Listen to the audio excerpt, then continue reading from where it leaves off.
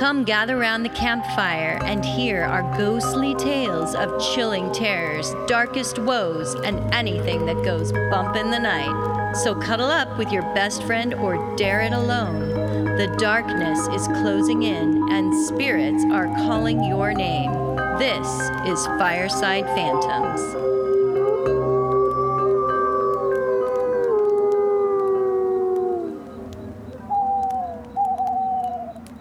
I'm glad we could make this happen today. I know you're a little under the weather. Yeah, it's been kind of a touch and go situation. But I got a slight cold. I took my COVID test. It came back negative. Hooray. And it just was kind of a nasty bug that I happened to catch, a summer cold. A summer cold. So I'm on the upswing now. I think I feel a lot better. So yeah, I'm ready to record. Awesome. Yeah. Well, let's dive in. Okay. Do you want to go first this time or do you want me to? Sure. Okay. So this episode, I'm going to share some scary stories from, again, our trip to Portugal. Okay. We went to Barcelona, but we started our vacation flying into Lisbon, Portugal. One of our days there, we took a train just for a little day trip to Sintra, which is a town about 40 minutes from Lisbon. Okay. From there, you can take a tour bus up the winding roads of a mountaintop in Sintra, where a beautiful castle called Pena Palace sits on the site of a former monastery. The site where Pena Palace sits has a history dating back to the Middle Ages, filled with tragic and paranormal stories. Oh, cool. Okay. Yeah, so when you come upon this castle, it reminds you of something out of a fairy tale, painted in colorful, bold reds, yellows, and blues, with romantic architecture, including many turrets and balconies. I really felt, they should make a Lego version of this if they haven't already for kids, because the colors are perfect for the block. Nice. Yeah. Anyhow, so this castle was built on the site of a medieval chapel, and it was dedicated to the Virgin Mary, called Our Lady of Pena. And it was said that the Virgin Mary appeared to witnesses as a full-body apparition and makes the site itself very sacred. To honor the visitation of the Virgin Mary, the chapel was built on the hill, and many pilgrimages were held to visit the site annually.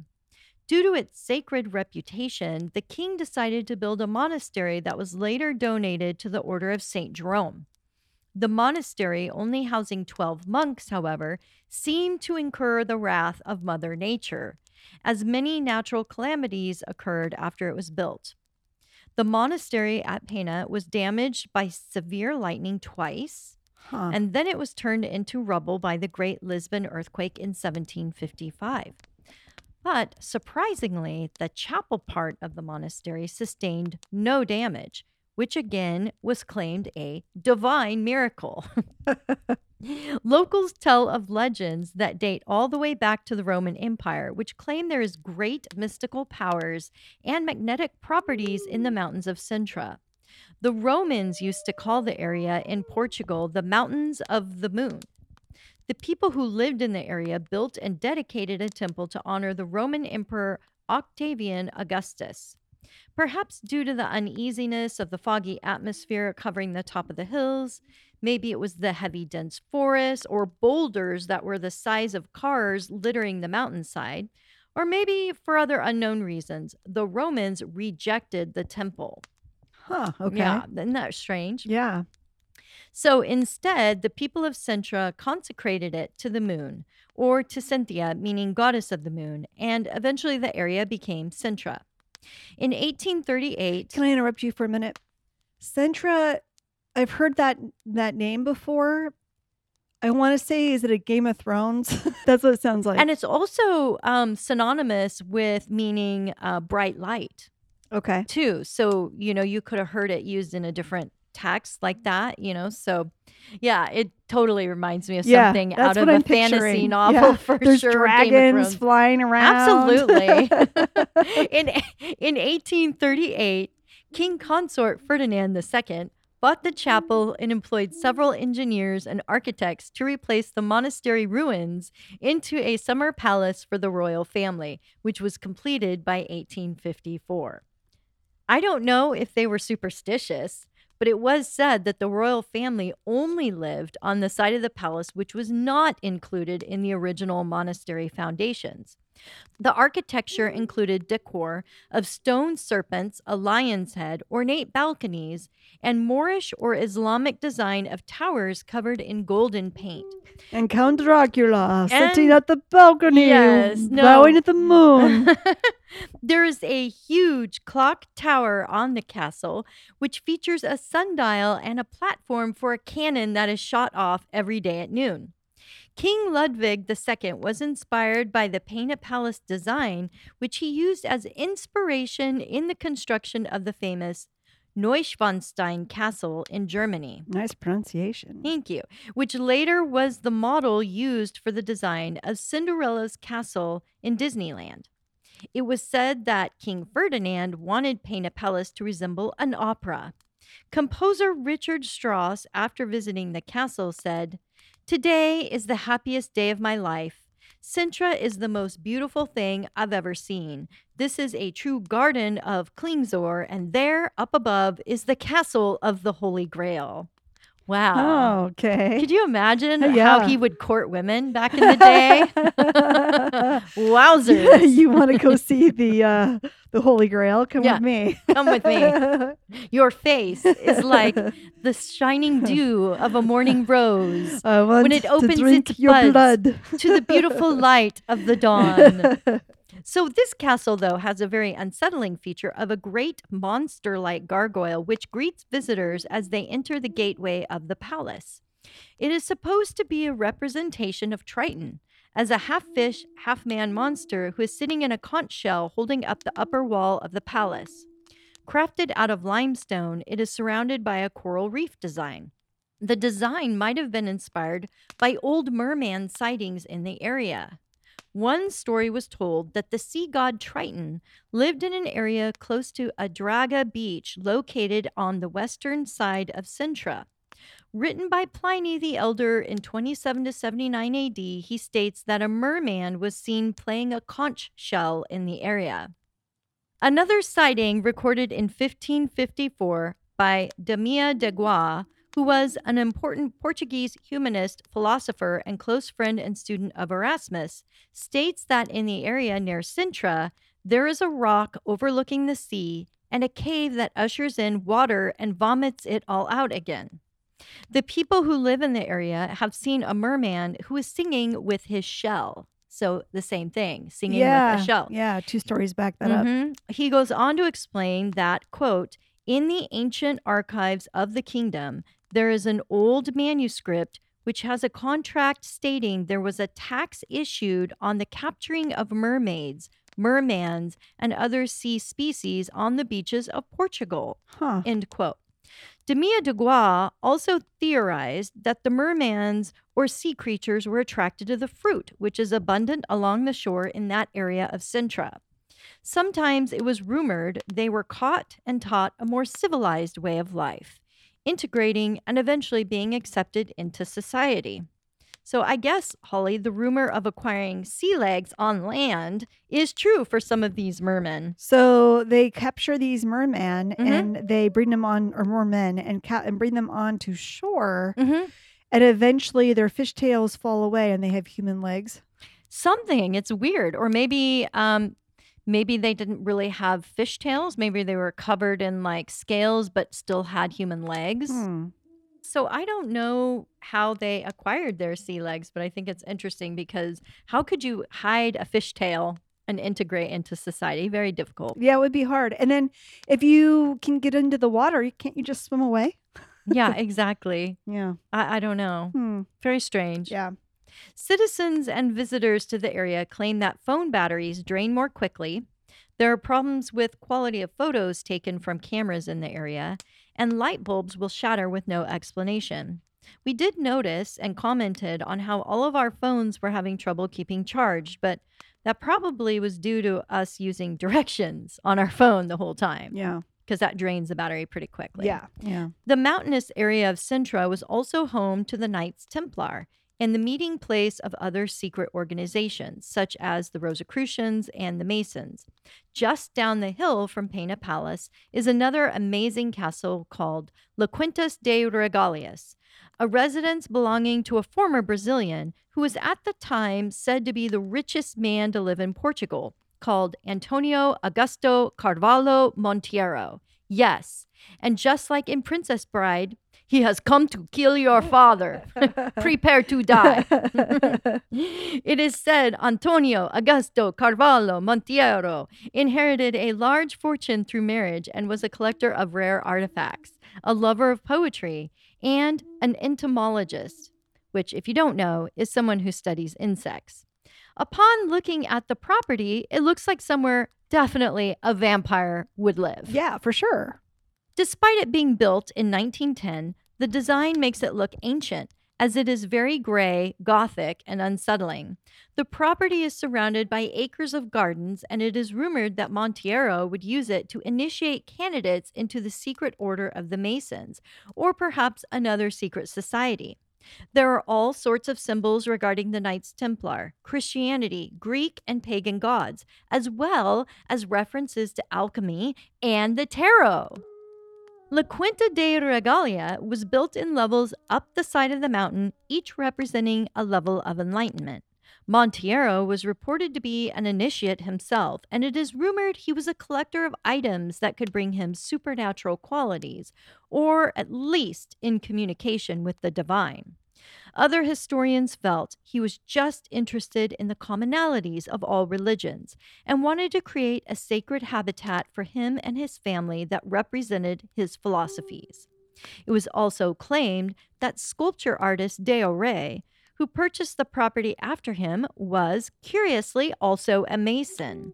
Now, Masonry does not require belief in any specific religion to join the order. And no, Holly, they've not paid me to mention this in our episode, even though new recruits for the society are at an all-time low. Maybe we should apply. Maybe. But in Portugal, many Masons were Christians, and that is why some think there are many references to Christianity on the property. Among the statues of Greek gods along a promenade in the gardens, there are gargoyles and winding paths that lead to beautiful fountains and benches. One strange feature on the property is the inverted tower or the initiation well, whose entrance is disguised by gigantic boulders. The well was never designed to hold water and never functioned as a well. It descends 98 feet deep, representing the descent into darkness, and can also represent the 9 levels of hell according to Dante's Divine Comedy. Many believe candidates for the order were blindfolded, made to carry a sword across the chest, and then forced to descend on their own down the 9 circular levels of stairs to the bottom of the well, where a diagram of an 8-pointed star with a Templar cross in the inner circle of the star is found. The points of the star each lead to separate underground passageways, where the initiate would then have to find the correct underground tunnel to lead him out of the darkness into the light. One of the paths leads out to a pond of stepping stones, which figuratively represents Christ's miracle of walking on water, across and under a waterfall. Another path will reach the 2 chapels on the property, which are positioned below and above one another. It is thought once the initiate reaches the chapel, they are then met by the other members of the brotherhood and accepted into the order. The bottom chapel is also part of a crypt. Well, you know, that is for all the poor chaps who stumbled on the stairs and, well, ascended into the light without the rest of the fuss and gallantry. It has a Masonic black and white checkered floor and an altar with a red Templar flag on top. In the upper chapel, the altar has what seems to be the resurrected Jesus, but also has pentagrams which adorn above and to either side of the altar. There are also more Masonic and Templar symbols on the floor of this church. And a side note to ponder. The Knights Templars never depicted Jesus dying on the cross. In fact, some legends think they never believed Jesus was crucified. During the persecution of the Templars, the King of Portugal asked the Pope if he could create a new order of military protection and call it the Order of the Christ. He was granted permission, and so he just rebranded the Portuguese Templars and saved many other Templars seeking asylum. It is suspected that the Templars might have also kept their hidden treasure in the hills of Sintra. Visitors are allowed to descend the steps into the well and navigate the gardens, exploring the caves and passageways. Were you able to walk on water while you were there? I don't know if I walked on water, but I saw where the stones were coming out of the tunnel, and we did descend down into the well. How was so that? It was a little scary. Yeah. A little scary. I couldn't imagine doing it blindfolded and at night. No. Because you'd look down and it'd be kind of terrifying, but like The Ring.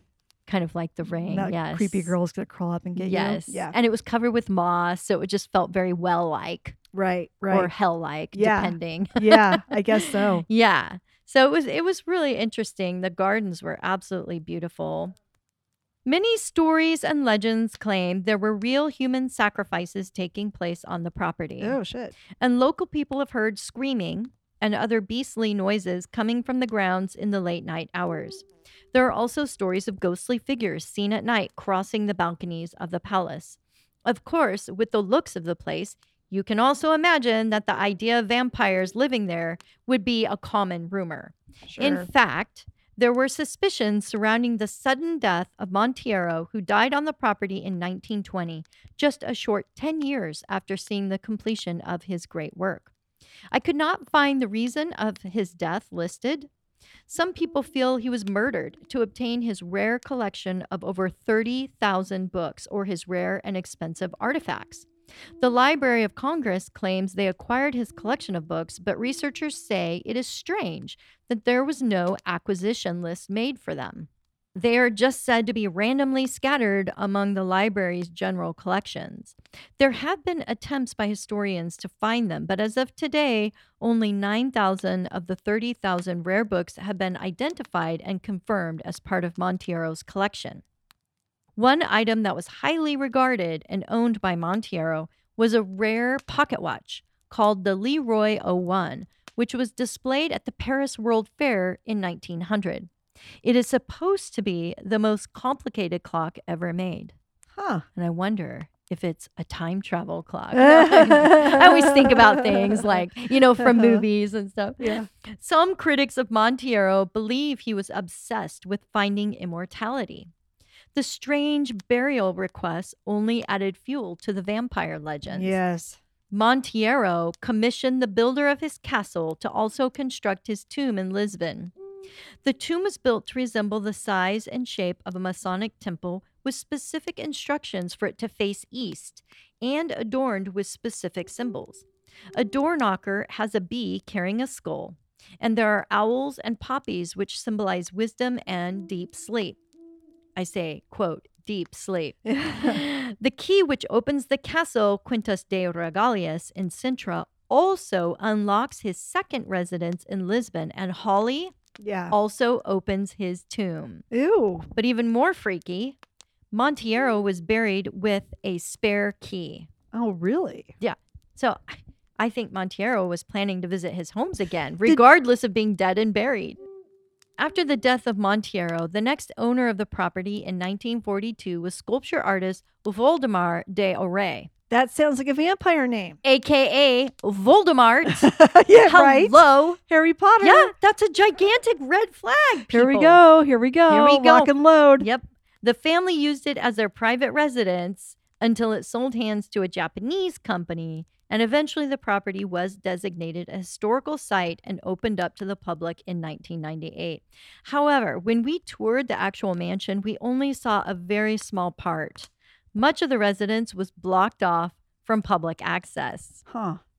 Suspicious. Well, that's where he sleeps in his coffin, so he probably doesn't want anyone in there. I mean, at the very least, let us investigate the basement. Yeah. Hello. That's where all vampires live. Of course. So that was a little bit disappointing, but the gardens alone are worth the visit. It's amazing. I could not find any substantial proof that Monteiro was anything other than a naturalist having an eccentric fascination for symbology, religious ideologies, literature artifacts, and of course, bugs.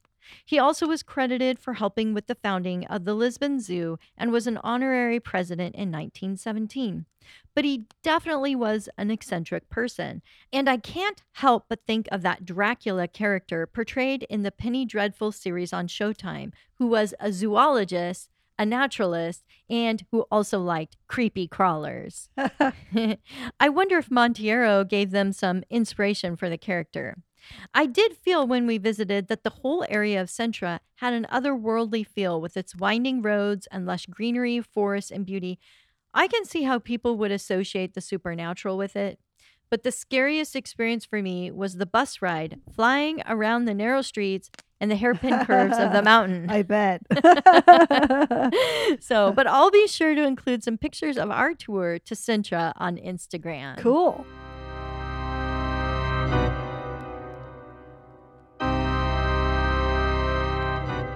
What do you have for us today? Well, I'm going to try to get through this without Yes. my cat interrupting because she's, trying to get my attention here.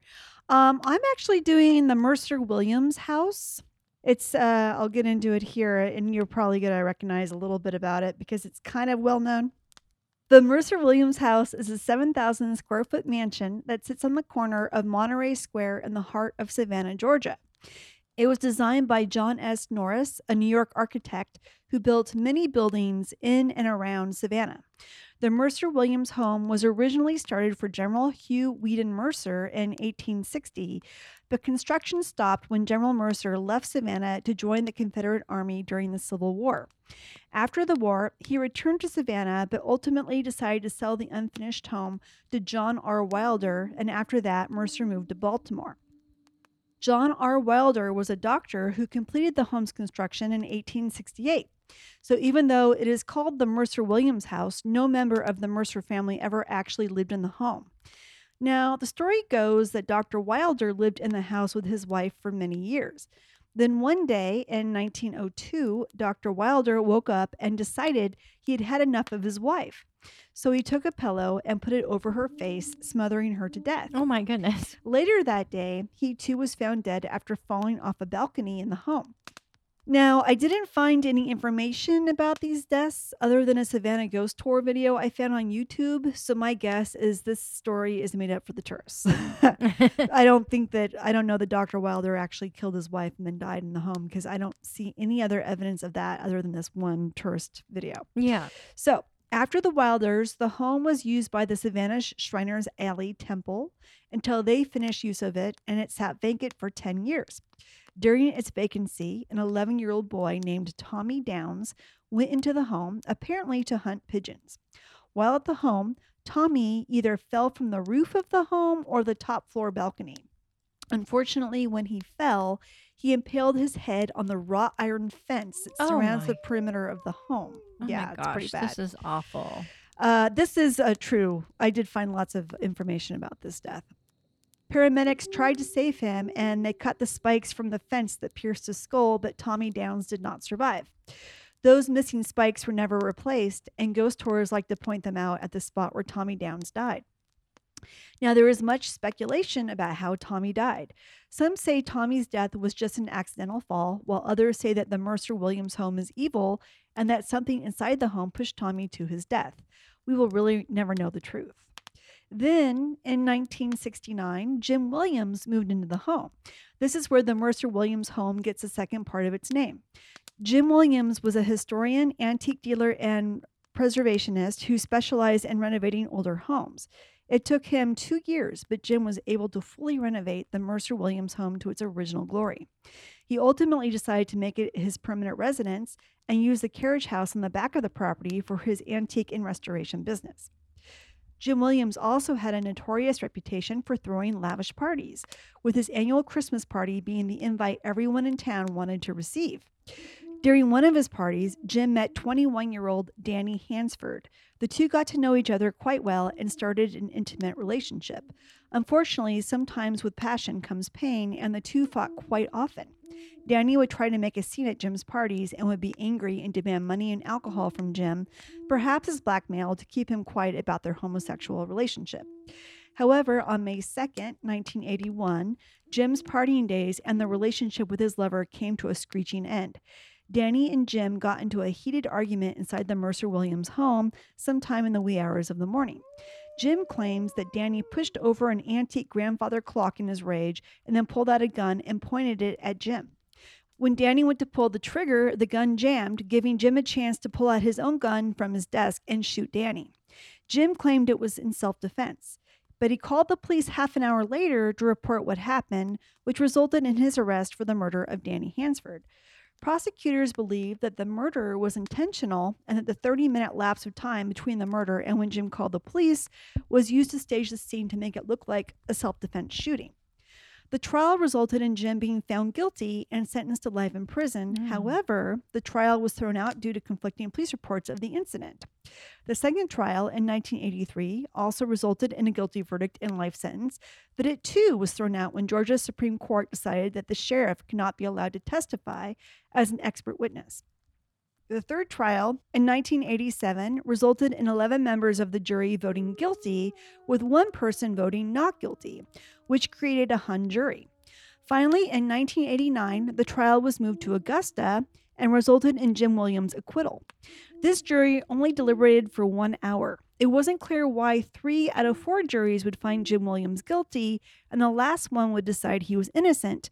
But what is known is that Jim was friends with a root doctor named Valerie Bowles. A root doctor is someone who uses herbs, potions, and spells to influence people and events. I'm glad you clarified that. Yeah. Because with your cold, I thought you were saying rude doctor. I'm like, yes. No, His root. bedside manner was not a good So one. rude. Yeah, So root. rude. R-O-O-T. I had to look it up because I'd never heard that term before. No. But it's basically kind of like a witch doctor, it sounds like. Yeah. Valerie performed spells on behalf of Jim Williams to help garner him a successful outcome to his trials. And if you think about it, when you're tried 4 times and 3 of them you're found guilty and the last one you're acquitted, she's doing something right, my God, because every time you get convicted, it gets overturned on a technicality of some kind. Yeah. You have to go through it again. And oh, lo and behold, the third one was a hung jury because one person on the jury decided not guilty. Thanks, Root Doctor, for helping him get out of, going to prison for the rest of his life. So when Jim was finally freed, he returned to the Mercer-Williams home and started planning his next big Christmas party. 6 months after his acquittal, Jim was found dead on January 14th, 1990, from heart failure. Uh-oh. He collapsed right beside the spot where his former lover, Danny Hansford, had died from his gunshot wounds. Whoa. That's coincidental. Isn't that interesting? In 1994, the book Midnight in the Garden of Good and Evil by John Berendt was released. The book explored the story of Jim Williams and the murder of Danny Hansford. The book's author had befriended Jim Williams after Jim had been convicted of the murder the first time and had been released on appeal. The novel was ultimately nominated for a Pulitzer Prize in 1985 and was turned into a movie by Clint Eastwood in 1997, starring Kevin Spacey, John Cusack, and Jude Law. So Kevin Spacey played Jim Williams, Jude Law played Danny Hansford, and Johnny Cusack was the writer who had put himself into the story. With all the strange occurrences at the Mercer-Williams house, you can be assured that ghost stories abound. First off is the rumor that the house itself was built atop the unmarked graves of those who died of yellow fever in the 1800s, giving it an already troubled haunted lore. Many tourists have claimed to see the ghosts of poor Tommy Downs, either peering at them from the windows of the house or on top of the balcony or rooftop. Some even claim to have seen Tommy falling from the house onto the wrought iron fence below over and over again. The horrific event recorded onto the energy of the house. They say sometimes traumatic events will burn onto the energy of a place. It is said that several tourists have caught pictures of the ghost of Tommy Downs on their cameras, but upon looking, I couldn't find any on the internet. So their rumor is that there are pictures out there of Tommy Downs on people's film. Yeah, if anybody out there knows of where we can find those pictures, I would be I very would too. interested I in would seeing too. them, because I know there's probably a ton of ghost hunters out there that try and capture evidence around. Absolutely. The If you property. think about Savannah, Mhm. it's going to be loaded Completely with ghosts. haunted. Totally haunted, yeah. In fact, that's one place I wouldn't mind visiting. Yeah, I think that would be a really cool town to go see, same. just for the history alone, really. hmm Those that venture inside the home have heard disembodied voices, footsteps, and have seen apparitions and have felt watched by invisible eyes. The apparition of Jim Williams has been spotted in the home more than once. He has been seen walking up and down the hallways or inside the study where he died. Some even claim that before his death, he was being tortured by the ghost of Danny Hansford, and that perhaps his quote-unquote heart attack was just Jim dying from fright. Of course, Danny Hansford's ghost is still present and has been seen mostly in the study, but sometimes the hallways too. Apparently, he is still pissed off about his murder. Visitors can feel his angry presence the moment they step inside the home. Savannah locals claim that around Christmas time, if you walk past the house at just the right time, you will think there is a major Christmas party happening in there. Oh, I bet. Yeah. You will see guests dressed up in their finest clothes, music playing, the home lit up, and laughter drifting through the air. When the police arrive to investigate who is throwing a party at the home, it's all quiet and dark. That's what I would do. If I had a chance to go there, I would throw a big party Yeah, and see right? if the ghosts are attracted and come Show join. up. Yeah, Yeah. because they loved parties. Yeah. Presently, the Mercer-Williams house is open to the public as a museum. Jim Williams' sister, Dr. Dorothy Kingery, is the owner of the property. She is not a fan of the ghost stories and does not encourage the rumors about the house. Oh, poo you. She is also not a big fan of the book Midnight in the Garden of Good and Evil. Perhaps Poo on you again. Perhaps she does not like the way her brother is portrayed. Regardless if you find yourself in Savannah, Georgia, this is definitely one house to look up, not just for the ghost stories, but to take in its elegant beauty and to appreciate the restoration that Jim Williams created. And that is the Mercer-Williams house. I love that story. It's an interesting story. You know, there's murder and intrigue, and it's got kind of a dark history with the death of Tommy Downs, and the way he died is terrible. And the spells for his and the spells, jury. the root doctor that helped him kind of beat his rap there. Yeah, a lot of stuff. There was a quote from one of the judges. I didn't put it in my story. He had been the presiding judge over 3 of the trials, and he said, Jim Williams is guilty as hell.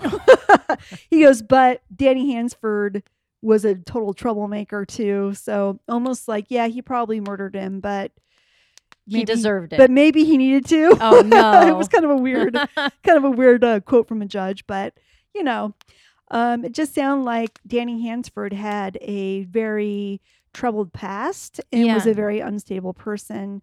I'm not justifying what Jim Williams did, of course, but you know, they had a very passionate and angry relationship that sometimes, you know, results in a murder. You add alcohol. Yeah. Never know. Anyway, there you go. It's a good story.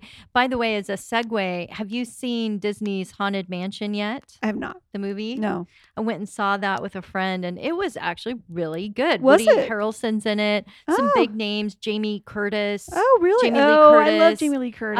Yeah. Danny DeVito's in it. Wow.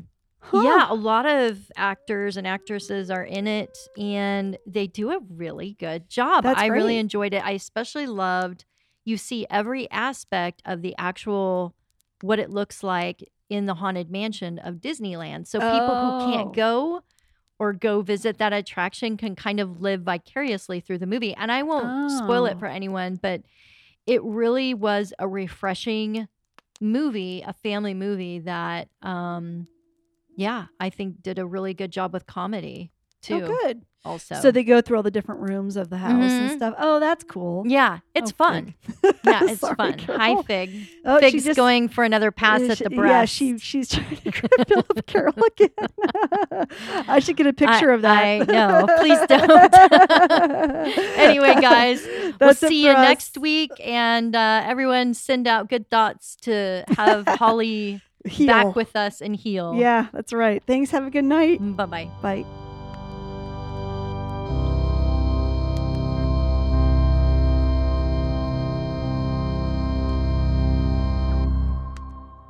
I'm going to say that over again because I didn't say the word ruins correct. Oh, okay. I didn't notice. I have an issue with that word. Is I this like say museum?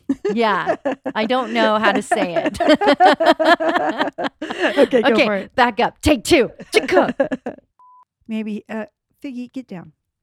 You can just knock her down off the table. Oh, I'm not going to knock down your kitty cat. Hello. Yeah, Fig. She just wants attention because we're not. Oh, Okay. darn it. Okay. She kind of felt you up there a That's little all bit. Across, let me say that again. One of the paths, Sorry, go ahead. pause for coughing. Fig, stop that. Fig is quite the She's nuisance needy today. She's needy for some Yeah, attention, I guess. Something. Yeah. But typically vampires aren't really interested in vegetables, so. Sorry, pause. Oh gosh, poor I Holly. Sorry, Josh. Of course, Danny Hanford's gross. Blah, blah, blah. Sorry, Carol. It's okay. You're doing well. Okay. So, of course, Danny Hansford's ghost is still present, and he has been As the flames die down, do remain undaunted. Though all hitchhikers are ghosts, And all dolls are definitely haunted.